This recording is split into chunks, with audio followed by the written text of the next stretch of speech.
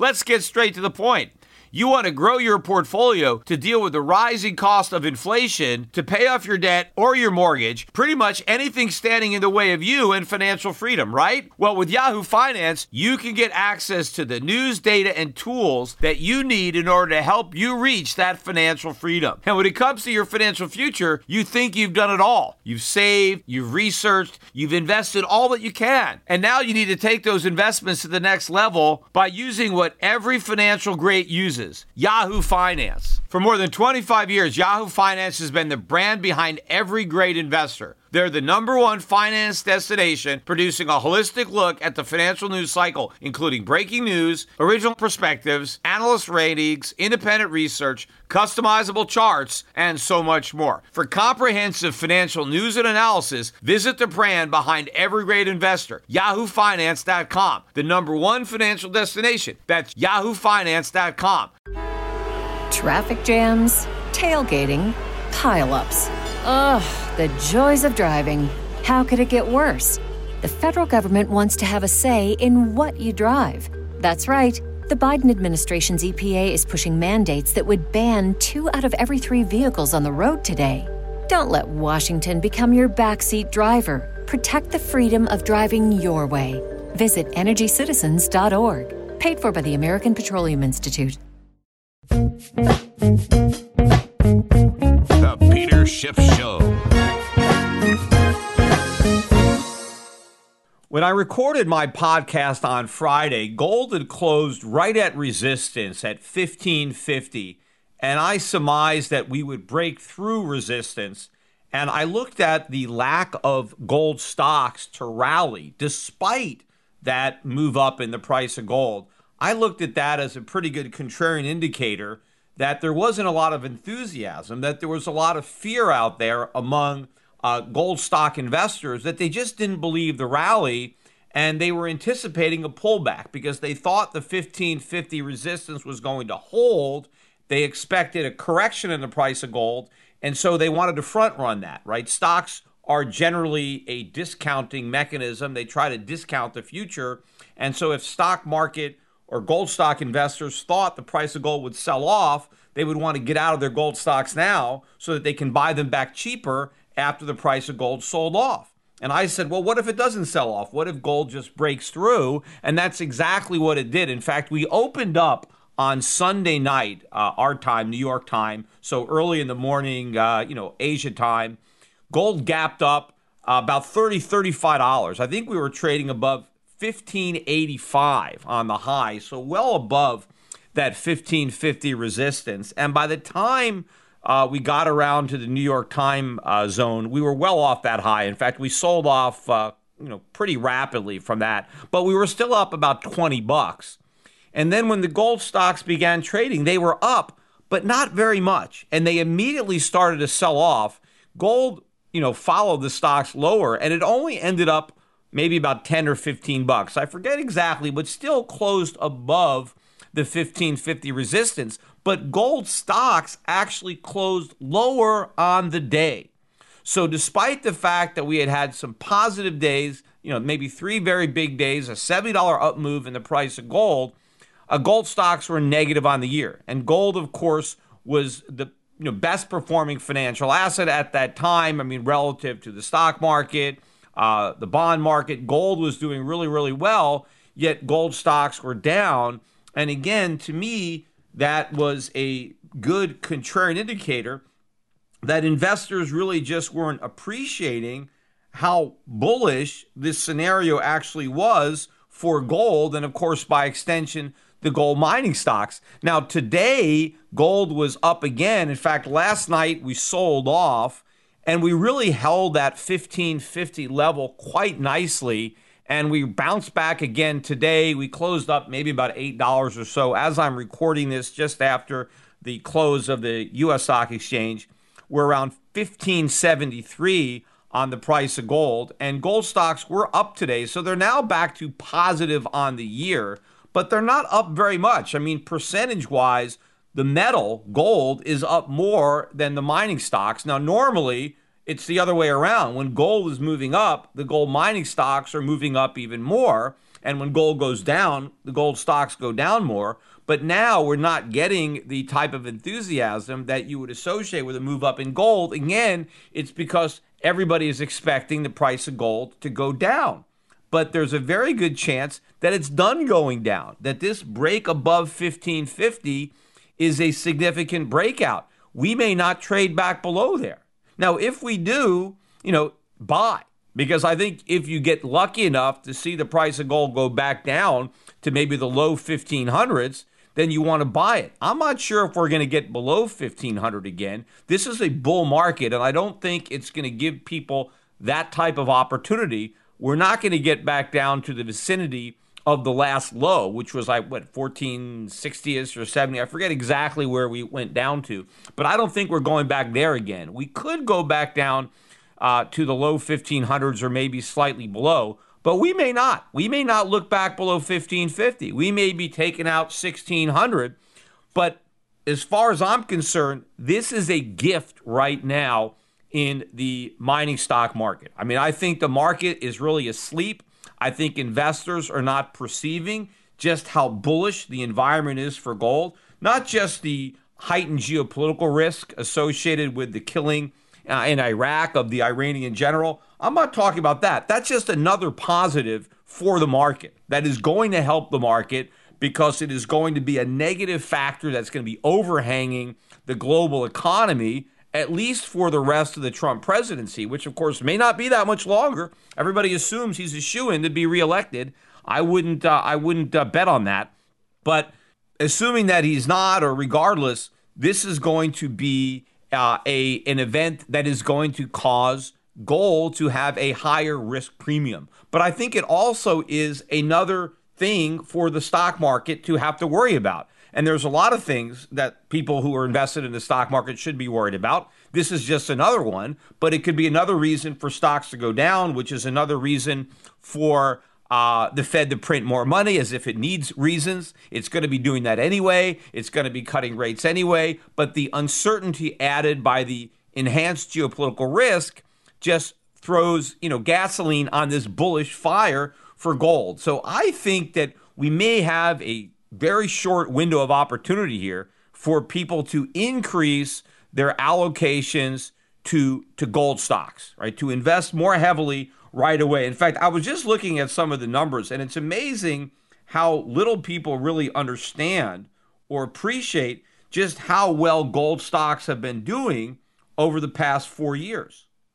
So if you go back to the beginning of 2016 until today, which is now a little bit over 4 years, but during the 4-year period I'm talking about, the S&P has returned about 72%. I mean, that's pretty good, 72% over the last 4 years. Except if you look at the GDX, which is an index of gold stocks, that index is up 125%, or has returned 125% over the past 4 years. That is much better than the return on the S&P 500. Yet nobody on CNBC talks about that. They talk about how great the stock market is. And yeah, 72% is a good return over 4 years, except it's not 125%, which is what people have made in gold stocks over the last 4 years. And in fact, if you look at the last 5 quarters, right, which includes all of last year, plus that big sell-off in the fourth quarter of 2018, the S&P is up a little over 12% during those 5 quarters. The GDX is up a little over 58% during the same 5 quarters. So recently, and over the last 4 years, people are making more money in gold stocks than in the S&P 500, even though the S&P 500 is up. Now, if people are making more money in gold stocks than they are in the S&P during a bull market, imagine what's going to happen during a bear market. Because during a bear market is when gold stocks are really going to shine. So if gold investors are making this much money in a bull market for stocks, imagine how much more money they're probably going to make in a bear market. I see a lot of comments, on my podcast, a lot of the people that like to heckle me, they try to point out how all my listeners are just missing out on all these profits, right? That anybody who follows my advice is missing out on this great stock market bull market. Well, certainly not over the last 4 years if the advice you took was to buy gold stocks, because anyone who's bought gold stocks over the last 4 years, they haven't missed out on anything. I mean, who's missing out are the people who are buying the S&P and not gold stocks, right? It's not that bears are missing out on the gains in the stock market, right? It's the bulls that are missing out on the gains in the gold stock market because gold stocks are delivering bigger gains than the S&P, at least over the last 5 years or 4 years. It's not true over a longer time period, but I think over the next several years, the gains on gold stocks relative to the S&P are going to be even bigger. We are just getting started. This is early. So people who have been following my advice recently over the last 4 years, over the last 5 quarters, if you bought gold stocks, you're not missing out on anything, right? You made more money in gold stocks than people who own the S&P. Now, of course, I don't just recommend gold stocks. I don't tell people put all your money in gold stocks. But to the extent that you put some money in gold stocks, then you did better with that money than you would have done had you put that money into the S&P 500. Now, of course, the rest of my investment advice is predicated on the U.S. dollar going down, right? Because I'm investing in foreign stocks, which I believe will outperform U.S. stocks because there's better valuations and because I think they're going to have the tailwind of a falling dollar. We haven't had a falling dollar yet, so U.S. stocks have been outperforming foreign stocks, but I expect that to change. And in fact, the strength that we're seeing in the gold market, right, is indicative of problems for the dollar, problems that the foreign exchange markets aren't necessarily reflecting yet, but they will. That is an early warning sign that there is a problem for the U.S. dollar when you're seeing this kind of strength in gold. And of course, gold is making record highs in all the currencies but the U.S. dollar. It's only a matter of time before gold starts making a record high in U.S. dollars as well. But gold stock performance is also really going to start to pick up, which is going to increase the appeal of gold stocks. On Monday, Newmont Mining, which is the only gold stock in the S&P 500, they announced an increase in their dividend, about an 80% increase almost in their dividend, and that brought the dividend yield based on the current price or the price that Newmont was at, I think to about 2.3%, something like that dividend. It's 10 or 25 cents a quarter, so $1 a year dividend on the stock, and it's about 2.3% yield, which is a big deal because the yield on the entire S&P 500 is only about 1.8%. Yet you can get a 30% higher yield by buying a gold stock, by buying Newmont Mining. So if you can get a 2.3% yield on Newmont Mining and still have the upside of Newmont Mining, right? That to me seems like it's very compelling for typical investors. And I think that this dividend increase that we saw in Newmont is not the end, it's the beginning. I think Newmont is going to be raising its dividend on a regular basis because I expect the price of gold to be rising on a regular basis. So I do think that in the next several years, people are going to be looking at gold stocks as income stocks. They're going to be good dividend payers because they're going to have all this cash. They're going to be making all these profits because the price of gold is going to be going up so much faster than the cost of mining it, that they're going to be returning those profits to shareholders through dividends. Of course, they'll also return through buybacks, but there's going to be higher dividends, which is going to be a compelling investment case for these stocks. Meanwhile, the rest of the S&P isn't growing their earnings. They're not increasing their dividends. In fact, I think they're going to be cutting back on their dividends. So this is a great environment for gold mining stocks. Now, of course, I want to throw it out there. I mean, I own a bunch of Newmont. We own Newmont Mining in our managed accounts and in our funds, along with a lot of other gold stocks. So I'm not, giving an investment recommendation to buy that particular stock. I'm just using it as an example of what's going on in the gold market. You can decide for yourself or talk to one of my brokers at Europe Pacific Capital about individual gold stocks that you may want to buy. But my personal advice, I'm not recommending that people go out and buy individual stocks.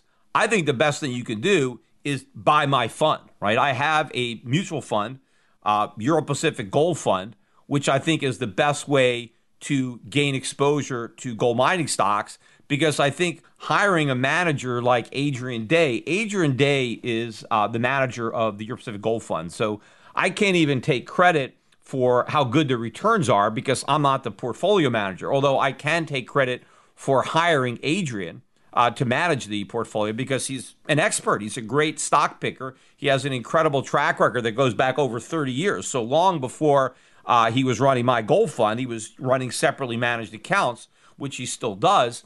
But he also runs this gold fund. And Morningstar gives us 5 stars on that fund. In fact, at the end of last year, I got a plaque from Lipper that I have in my office because we had the number 1 performing gold fund over the 5-year period ended in 2018.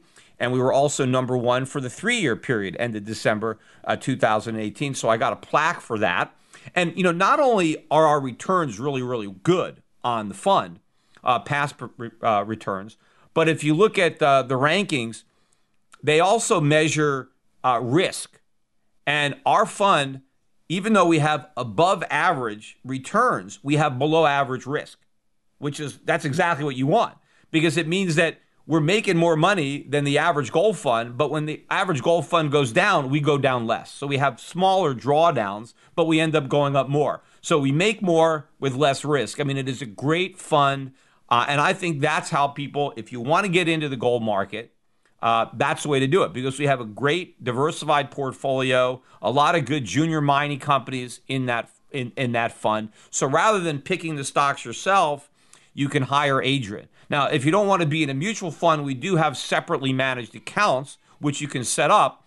But the problem is that's going to take a while, right? We're a fiduciary. There's a lot of forms. There's a lot of paperwork. What I'm thinking is this window is not going to be open. I mean, I can't believe that the price of these gold stocks hasn't already moved up more given the fact that gold is broken out. And I think this breakout is real. And the fact that there's so few people that seem to believe it's real is what encourages me even more to think it's going to go up, because markets tend to try to surprise people. And people will be surprised if the price of gold keeps moving up. And so before they figure out what's going on, you want to get positioned. And I think my gold fund is the easiest way to do it. I mean, you could just buy it. I mean, it's on Schwab. It's on Fidelity. If you have accounts there, just buy my gold fund. And you can, I'll certainly call up Euro Pacific Capital, set up an account, get into the gold fund. It's very quick. You get a prospectus, you buy the fund. It's no problem. But obviously, there's risk, right? I think there's tremendous upside potential in gold stocks.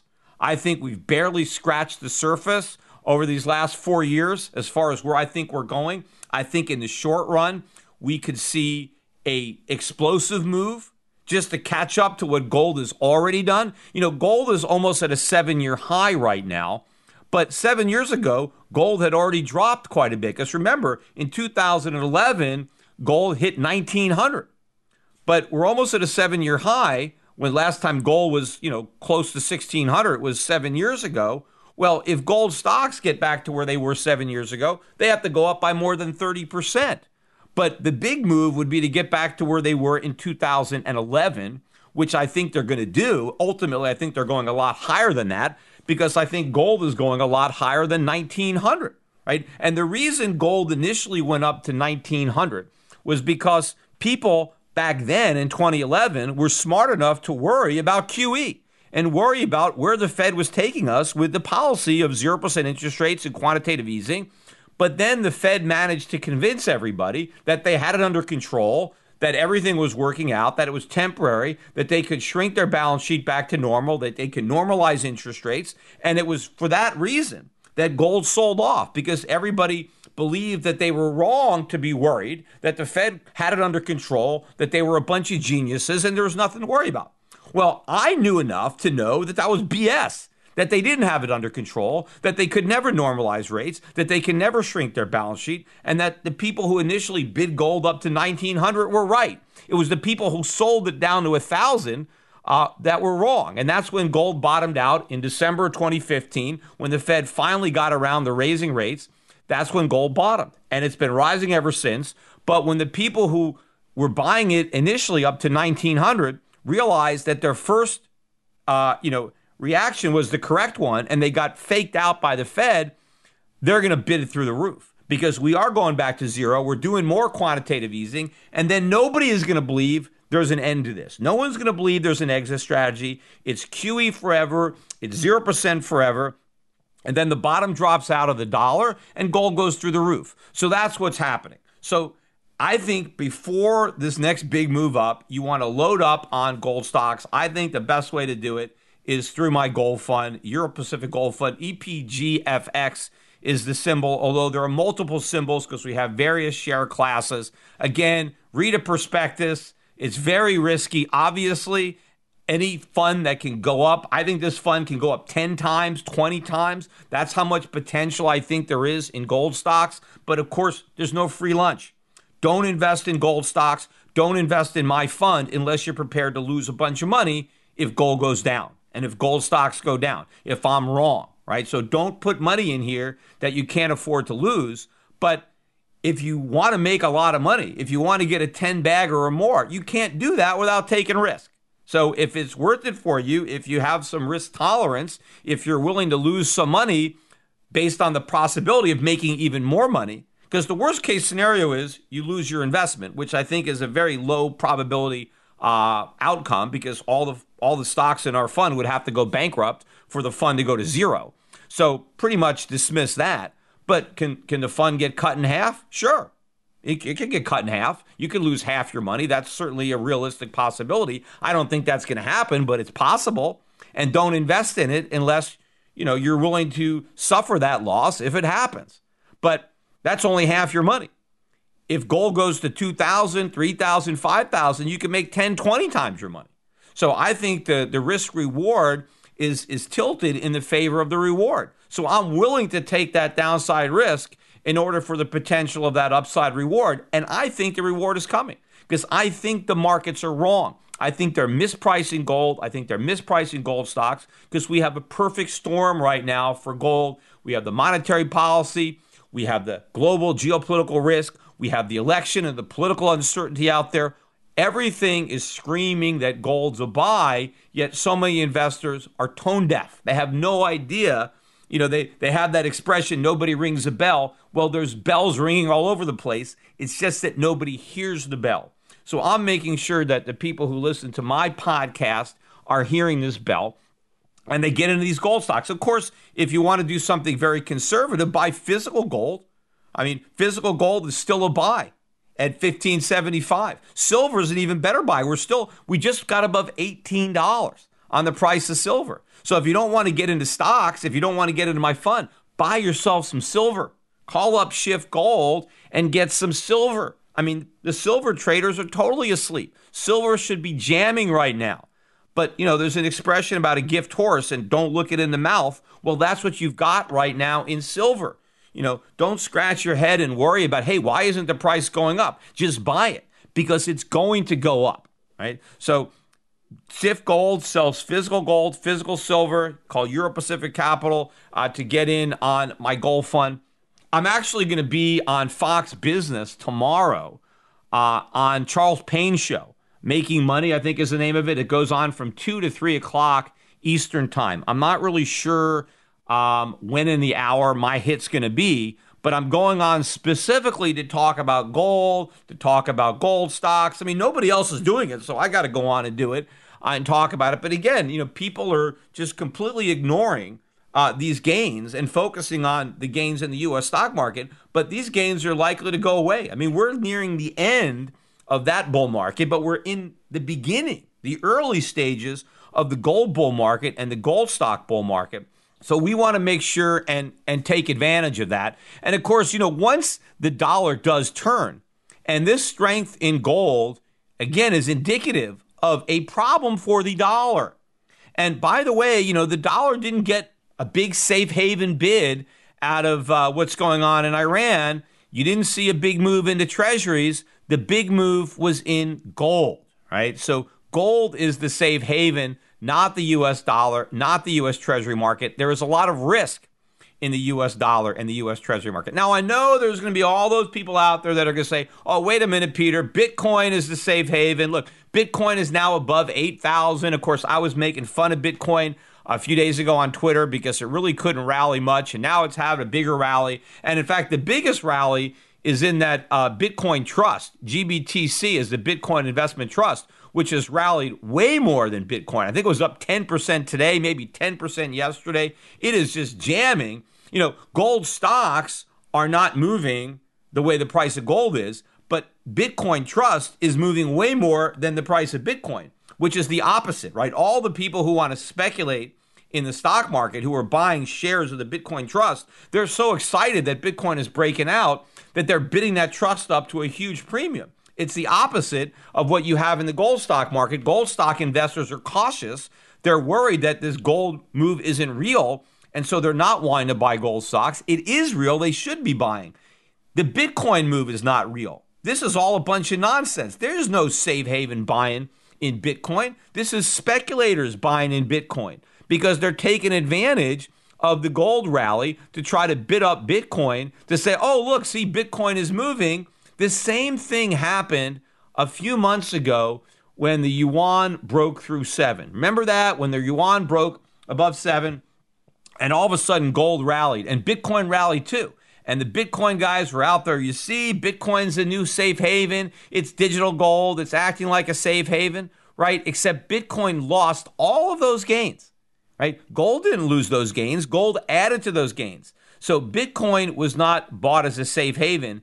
It was being marketed as a safe haven by speculators who bought it and who were looking on to dump it to anyone who was willing to buy into it. That's what's going on right now. You have this environment. You have the whales that are able to manipulate this market higher, to FOMO people into the Bitcoin market because they believe, you see, it's digital gold. It's going to the moon. Look, it's above 8,000. This thing can dump at any minute.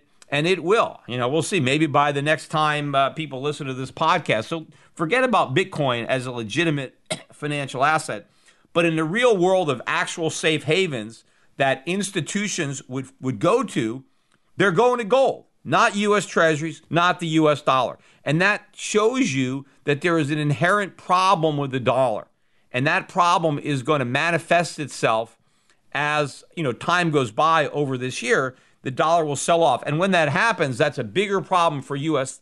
stocks and bonds, but it's also going to be a big positive for the global investor, for what we're doing with our non-gold stocks. See, our gold stocks have been outperforming the U.S. market, but not our non-gold stocks, which is the bulk of what we have our money in. It's not gold stocks, although personally I have more of my own money in gold stocks than non-gold stocks, but that's because I'm willing to take that kind of risk.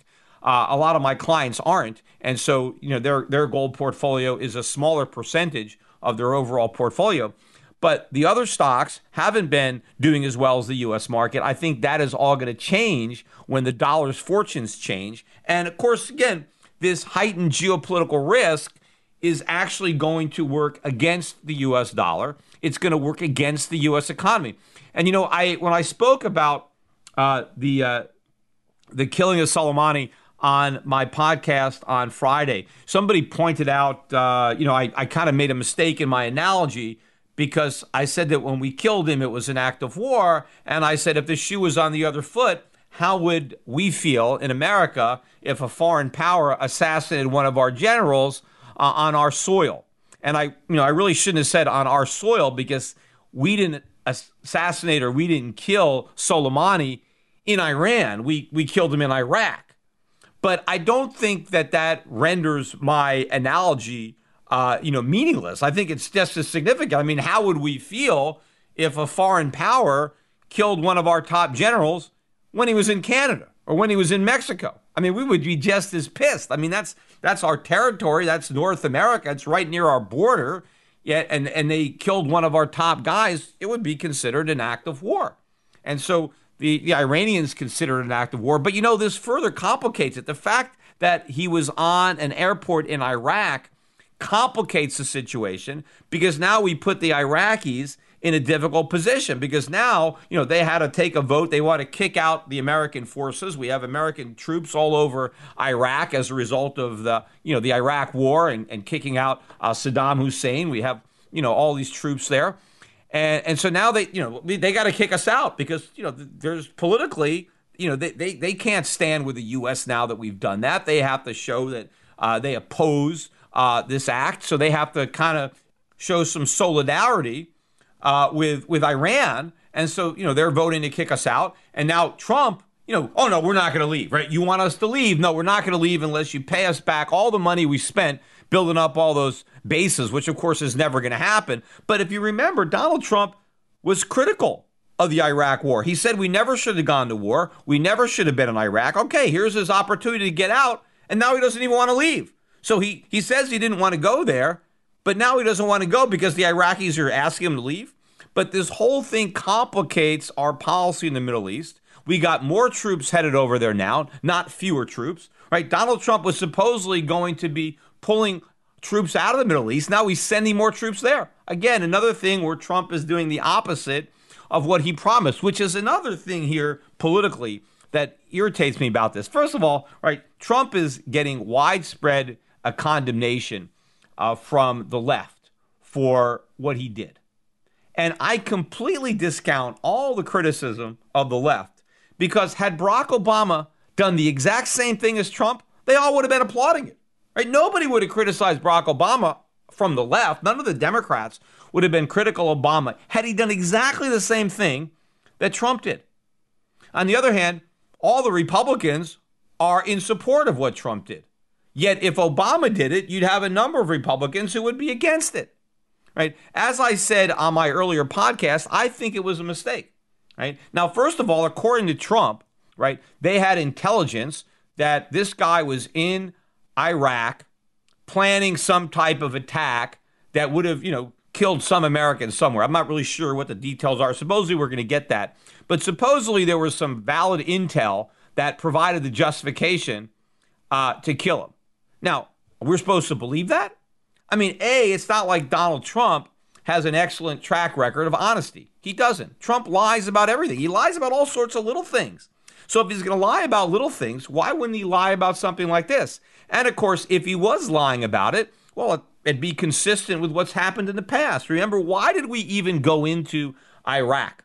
The reason we had that war was because Saddam Hussein supposedly possessed weapons of mass destruction, right? That's what our intel said. We had to go there because he had weapons of mass destruction. Except when we got in there, we didn't find any weapons of mass destruction. So it was wrong.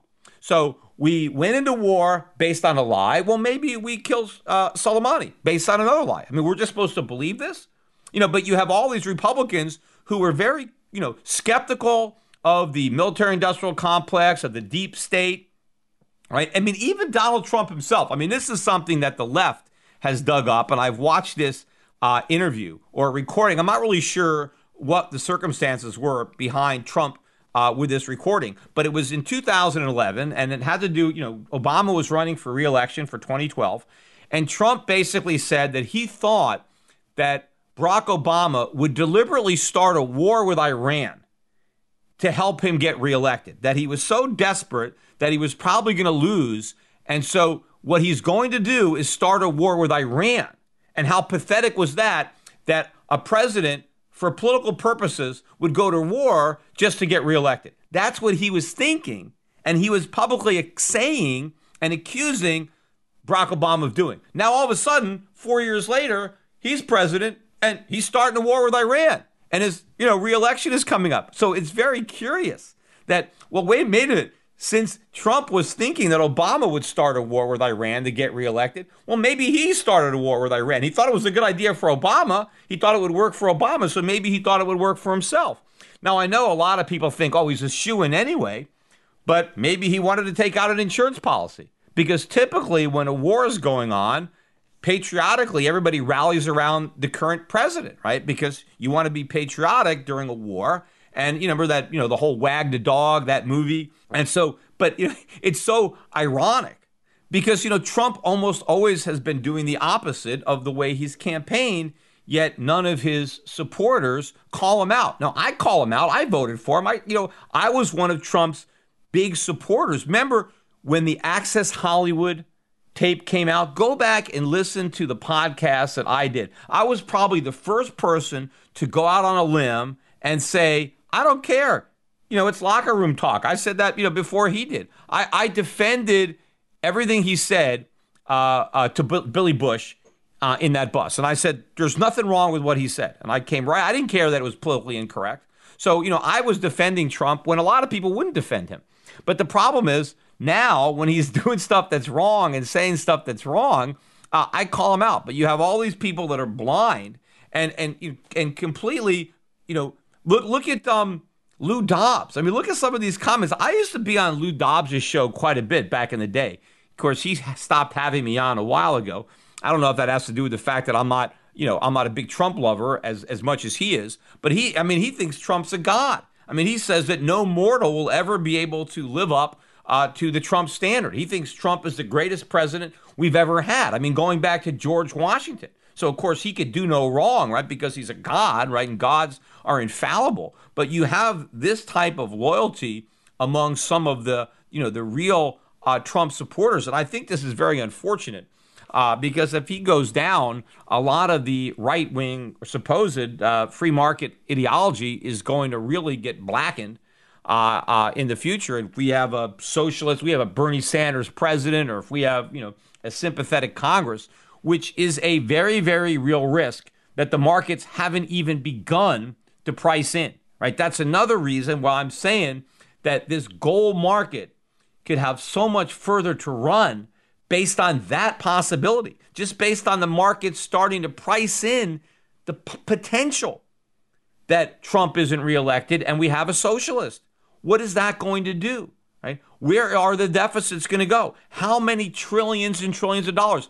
And the other problem for the deficits, when Obama was president and wanted to spend a lot of money, the Republicans in Congress stopped him. Right? That was the whole Tea Party movement. It was an anti-deficit spending movement. In fact, it was the Republican Congress that put a stop on Clinton. Right? They're the ones that stopped Clinton from spending more money when they retook Congress. The same thing happened in 2010. They put a stop to a lot of the Obama spending that might otherwise have taken place. See, the Republicans do an okay job. I mean, not a great job, but they do an okay job of slowing down the growth of spending when there's a Democratic president. They do a lousy job of slowing it down when there's a Republican president. That's the big problem. But the bigger problem this time around is because the Republicans would have run up such big deficits while Trump was president. They are not going to be in the same position that they were in 2010 to try to provide any pushback to a socialist government because they want to run big deficits to spend money when they did nothing about stopping the deficits under Trump. They're not going to be able to say we can't afford it. We can't spend this money because we can't afford it. Oh, sure, we'll just borrow it. What's the difference? Who cares how big the deficit is? Because you guys didn't give a damn about the deficit when you were giving tax cuts to the rich. You didn't give a damn about the deficit when you were spending trillions of dollars building up the military. So why should you care about the deficit when we just want to help out average people? When we want to help out the middle class? When we want to create jobs? We want to provide education? We want to provide health care, right? They're dead. So there is no, backstop. There's not even talk of fiscal responsibility. Now, I didn't believe it when they talked about it back then. I knew it was all BS. I knew the deficits were never going to be brought under control, but a lot of people got fooled. They actually believed that Congress was going to do something. Well, when we have a socialist president spending money with no opposition, nobody is going to believe that. So it's going to be a fiscal train wreck. It's going to be a crisis in the bond market, in the dollar. But even before that happens, the markets have to start factoring in the possibility that it might. And that is extremely bullish for gold. It's extremely bearish for the stock market. It's bearish for the dollar. So before all those negative scenarios really start, being run on computer models and the markets have a chance to react, you react now, right? If you have more money in the U.S. stock market, get out. I mean, you might as well be in gold stocks, right? I mean, I don't recommend that anybody be all in gold stocks, but personally, if it was have all my money in the S&P versus have all my money in gold stocks, I'd rather have all my money in gold stocks. I think gold stocks have a lot more upside potential than the S&P, and I actually think it has less downside risk. Now, I'm not recommending that somebody put all their money in gold stocks. I think people should be diversified, But I would rather have gold stocks than the S&P 500. And as I said, over the past 5 quarters, that's been a much better deal. Over the last 4 years, now past performance is no guarantee of future success. That's what they always say. But I think that this recent performance is telling you something. This is indicative of a new trend that the mainstream is missing, right? The average, hedge fund or all these big institutional investors, they are missing out on this. They will get in a few years, right? Once the moves are a lot more obvious. But before that happens, this is the opportunity to do something about it yourself. And also, I wanted to finish up today's podcast by going over some of the videos that I have up on my YouTube channel. If you're not going to my YouTube channel, if you're not a subscriber, you should go there to Peter Schiff. I got 275,000 subscribers. We need to get up to 300,000. Hopefully I can do that relatively soon. I think if people help spread the word on my channel, we can get more subscribers. But there are a lot of videos up there that I particularly want people to watch if you haven't already watched them. And so I wanted to pull up some of the more popular ones that I've already done. The number one video on my YouTube channel is my Occupy Wall Street, I Am the 1%. I got 1.7 million views on that. Now, I put that up a year ago. Of course, I did it about 6 years ago with Reason. And when Reason first launched it, they got millions and millions of views. And then several other websites have put it up. I forget the name of this site that put it up a couple years ago, and they got like 2 million views. So, 10 million people, maybe more, have seen various versions of my Occupy Wall Street video. By far, it is the most popular YouTube video that I've ever posted, that I've ever done. So a lot of you have probably seen that one. But if you haven't seen it, it's an hour and 48 minutes. And you can, it's right there on my YouTube channel. But another one that I did, which also was pretty popular, but a lot of people probably haven't seen it because I recorded it 7 years ago. And if you're a relatively new listener, you might not have listened to it, but it's titled Democrats, Let's Ban Profits. And this was at the 2012 Democratic Convention. And I went to both the Republican and the Democratic conventions that year. But remember, this is before Bernie Sanders, right? This is before Elizabeth Warren really became popular. But this really shows you the socialist mentality that already existed within the Democratic Party. I mean, if you haven't seen this, it's 4 minutes and 48 seconds. But if you don't think socialism is a real threat, listen to this YouTube video. Watch this video. Because basically what I did is I went down there and I asked if the delegates would be in favor of adding a plank to the Democratic platform to ban corporate profits, right? To make it illegal for corporations to have a profit. And you know what? Almost everybody I asked was in favor of it. Now, not everybody. I mean, I only showed the people, but I would say that 60, 70% of the people I talked to were completely in favor of the idea. They didn't even put up an argument with me. Some of them, I had to convince them, and then they agreed with me, right? But most of them were like, oh, yeah, that's a great idea. I mean, so these guys are complete socialists. They think profits should be illegal. And these are not like the rank and file voters. This is the cream of the Democratic crop. These are the delegates who wanted to ban corporate profits. And they wanted to ban them in 2012, long before we had Sanders and Warren. So imagine what these guys are going to do if they have the White House in 2021, right? Imagine, right? So watch that video. I had a lot of fun making it. It was a lot of laughs doing it. But, you laugh about it, but then you also need to cry about it because this is our country. This is what, people who are high up politically, this is what these guys were thinking. So take a look at that video. Then, of course, my mortgage banker speech was from 2006. If you haven't seen that, November 2006, I totally nail the housing bubble and the financial crisis. And the backstory, if you don't know the backstory behind that appearance, I was at that conference a year earlier. And I wish I had a video recording of that. I really wish I did, because I'd love to post it, because I did a panel debate with some of the biggest guys in the mortgage and real estate market, in the country. And this was a year earlier, and everybody was wildly bullish, crazy bullish on housing. And I was the only bear. And I was like, look, housing's a bubble. The prices are going to go down. And so what happened was a year later, they called me up and said, hey, you know, a lot of the things you said a year ago are starting to come true. We'd like to invite you back to do a debate on housing.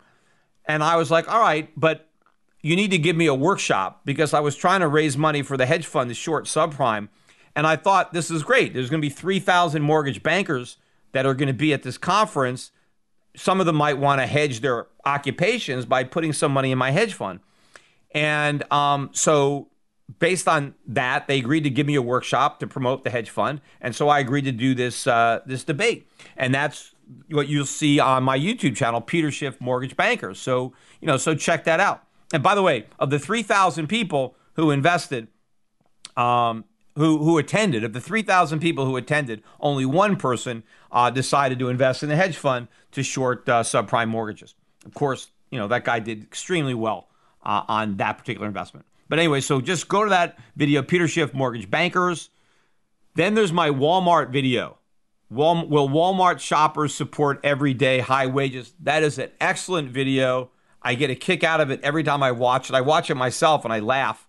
It's 5 minutes and 57 seconds. By the way, the woman in that video with me is not my wife. It's my mother-in-law. So it's my wife's mother. Because I remember when I initially did it, I got so much heat from the left. I was getting death threats in the mail. I mean, the liberals got so pissed off at this video. That's why you'll see a lot of thumbs down, because it got popular on a lot of liberal sites, and so they were going on there. You get a kick out of it if you read all these comments by the liberals who posted hate about me for accosting all these these Walmart shoppers with all this nonsense. But I really was proving a point, and it does a great job of doing that.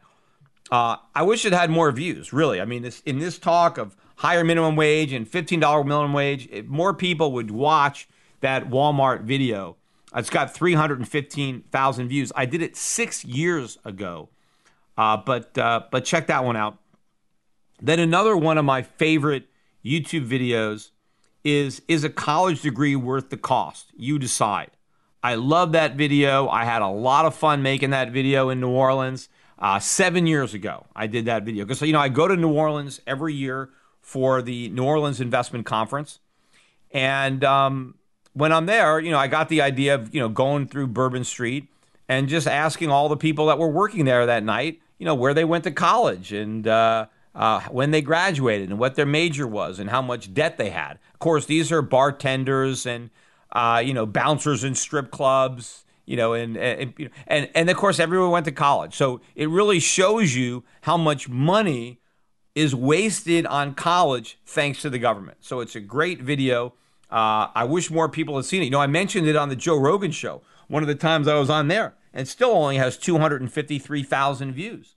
So yeah, check it out and share it with your friends, because I really think that video should be far more widely disseminated. Now, another good one I'm looking at, which got a lot of views on it, for what it was, is my last appearance on CNN.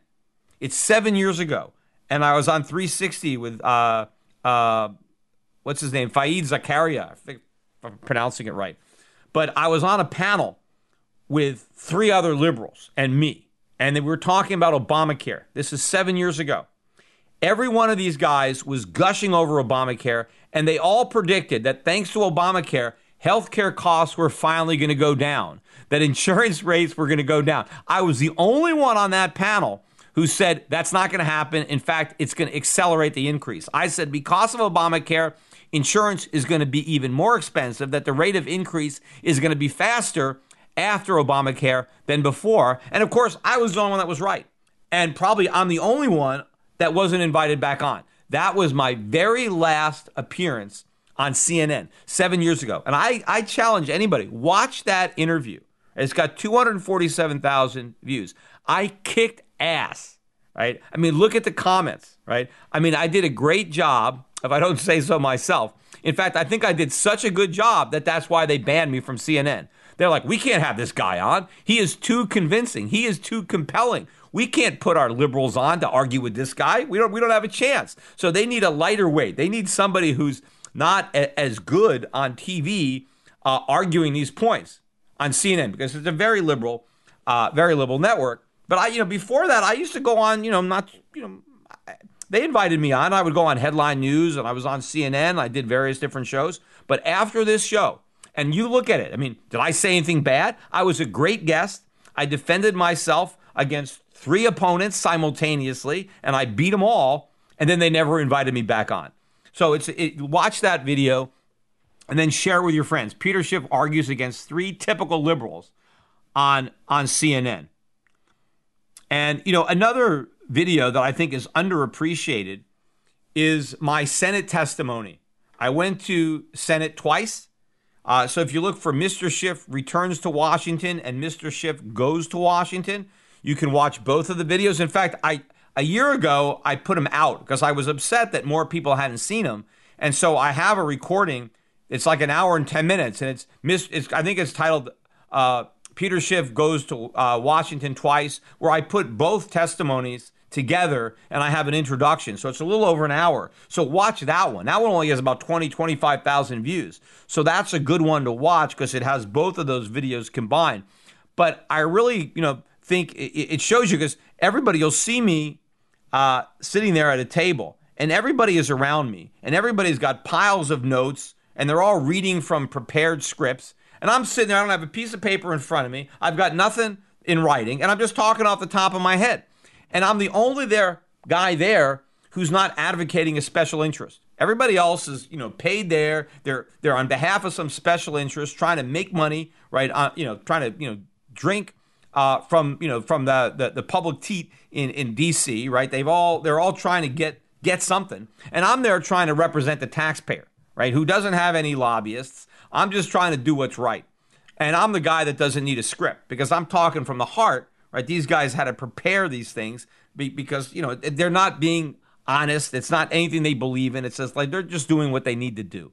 So it's really an interesting contrast to watch. And obviously, I don't think I'm going to get invited back. Right? I mean, I testified twice, and actually, I used to say that the guy that invited me on the second time got fired. That's what I heard, but he didn't get fired. He actually resigned. So I think I got some bad intel.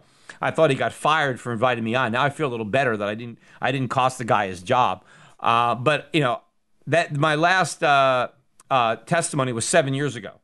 So I think I was there like 8 years ago I testified, or 9 years ago, then 7 years ago. But that's it. I haven't been asked back in 7 years. And if you watch my testimony, you'll know why they don't want me back there. That's why, I would have had a great time if I had won the Senate race in 2010. Because if you thought I shook up Congress, for those couple of times I testified, imagine me on the Senate floor with a filibuster.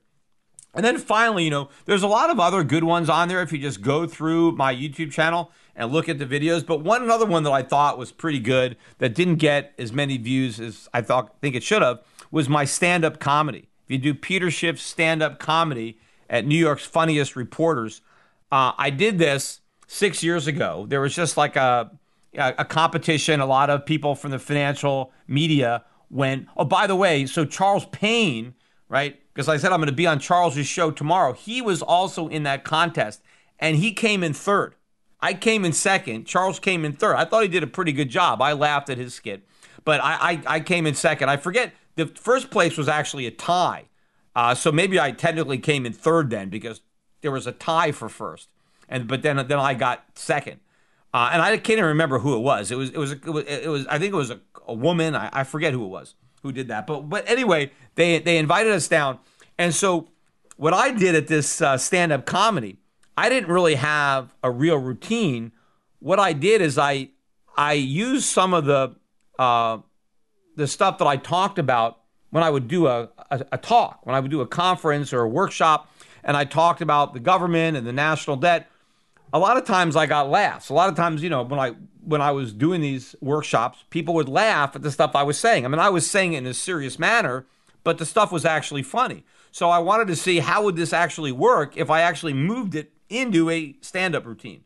So I took the stuff that was getting laughs from my my workshops and I put it into a routine. The only thing that was specifically added for that stand-up routine was the stuff I said about pornography. And I did that because I had just recently gotten an email from a guy who was produced porn for Vivid Entertainment, and he wanted to know if I would be in a movie. And so I got a real kick out of that. In fact, I never actually returned the email. He wanted me to come down and hang out on the set. And, he had an idea. He wanted to put me in a movie or something like that. So I just thought it was funny. But then I incorporated that guy's email into my stand-up routine. And if you want to hear, my spin on it, well, I'm not going to give anything away on this. You got to go and you got to listen to the Peter Schiff stand-up comedy at New York's Funniest Reporters.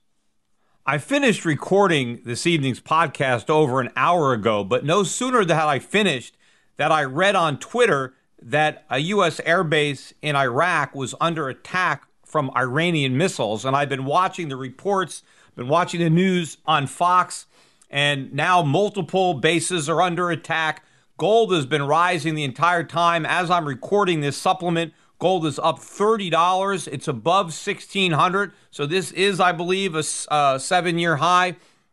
We took out the high from Monday night, which was $1,585. So unfortunately, my gold fund is probably not going to be as good a buy tomorrow as I thought it would be when I recorded this podcast earlier, because I had no idea that we were going to have such a big move, although I thought it was possible. But I was a little bit more hopeful that people would have a better chance to get in because we really had a gift horse opportunity to buy. But you know what? Even if we get a big move up, who knows, right? The market could sell off. Anything could happen between now and the open. But it's also possible that gold keeps going up. But whatever happens, even if it's a big up day, even if gold closes above 1,600 and we get a decent move up in gold stocks, I still think they're going to be a good buy. There's no way they're going to make up everything just tomorrow. So even if you have to buy a spike, you're still getting in relatively cheap in the scheme of things. We are still very, very early in this bull market. I still think a lot of people are still fearful that they've missed the opportunity. They're worried about buying gold or buying gold stocks and losing money.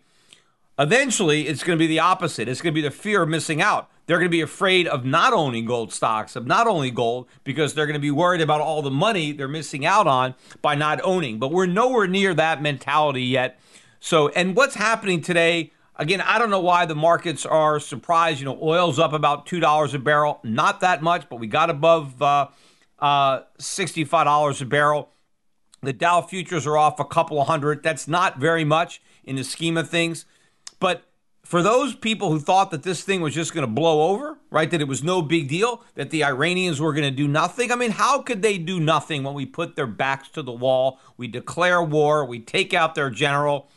They've got to do something. I mean, obviously, we knew something was going to happen when we basically declared a hot war against Iran. I mean, it's not just sanctions and an economic war, but a real war.